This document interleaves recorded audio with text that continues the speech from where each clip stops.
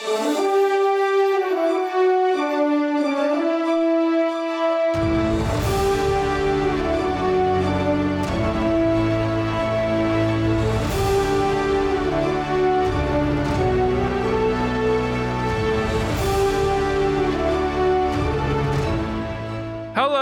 and welcome back to Archives of Fabella Daily, the podcast making magic the new smoking in a magical world. Today is August 21st, equal to Leo 30th.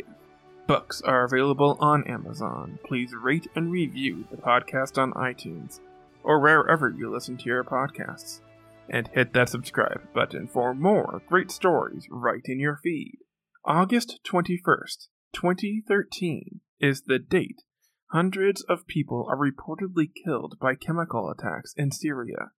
But in the magical wonderland of Fabella, magic was confirmed to cause disease. I'm Dylan Foley, and this is Archives of Fabella.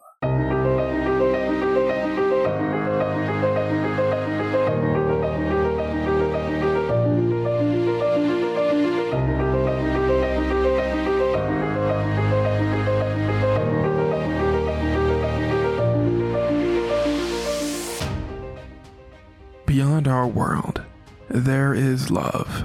Beyond our world, there is war. Beyond our world, there is life. Beyond our world, there is Fabella. Leo 30th, 6013 FY Fabella year, equal to August 21st, 2013 AD Earth year. Since the Revolutionary Age, it had been debated about what the actual cost of magic really was. Could it be possible that this power people had been using freely for eons was the genesis for disease?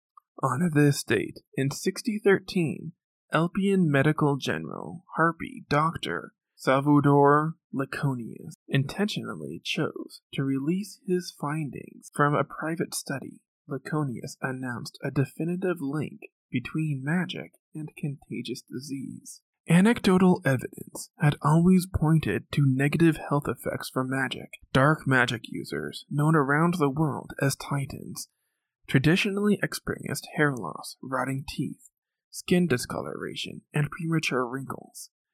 Laconius' study did indeed find that some spells, particularly hexes and curses deemed to be dark magic by society, were responsible for a remarkable uptick in cancerous tumors among the patients. But light magic also contained large traces of bacteria that wasn't necessarily safe. The news was major, but hardly surprising. Still, Dr. Laconius' report was a major step in health officials' crusade against magic. Though wand companies spent millions and millions and were largely successful in fending off anti-magic laws until the release of this groundbreaking report amidst a world ravaged by the Saga virus. Wand companies spent a generous amount of money lobbying governments around the world to keep magic legal. But their attempts were in vain when the World Court outlawed magic on Gemini 3rd, 6014.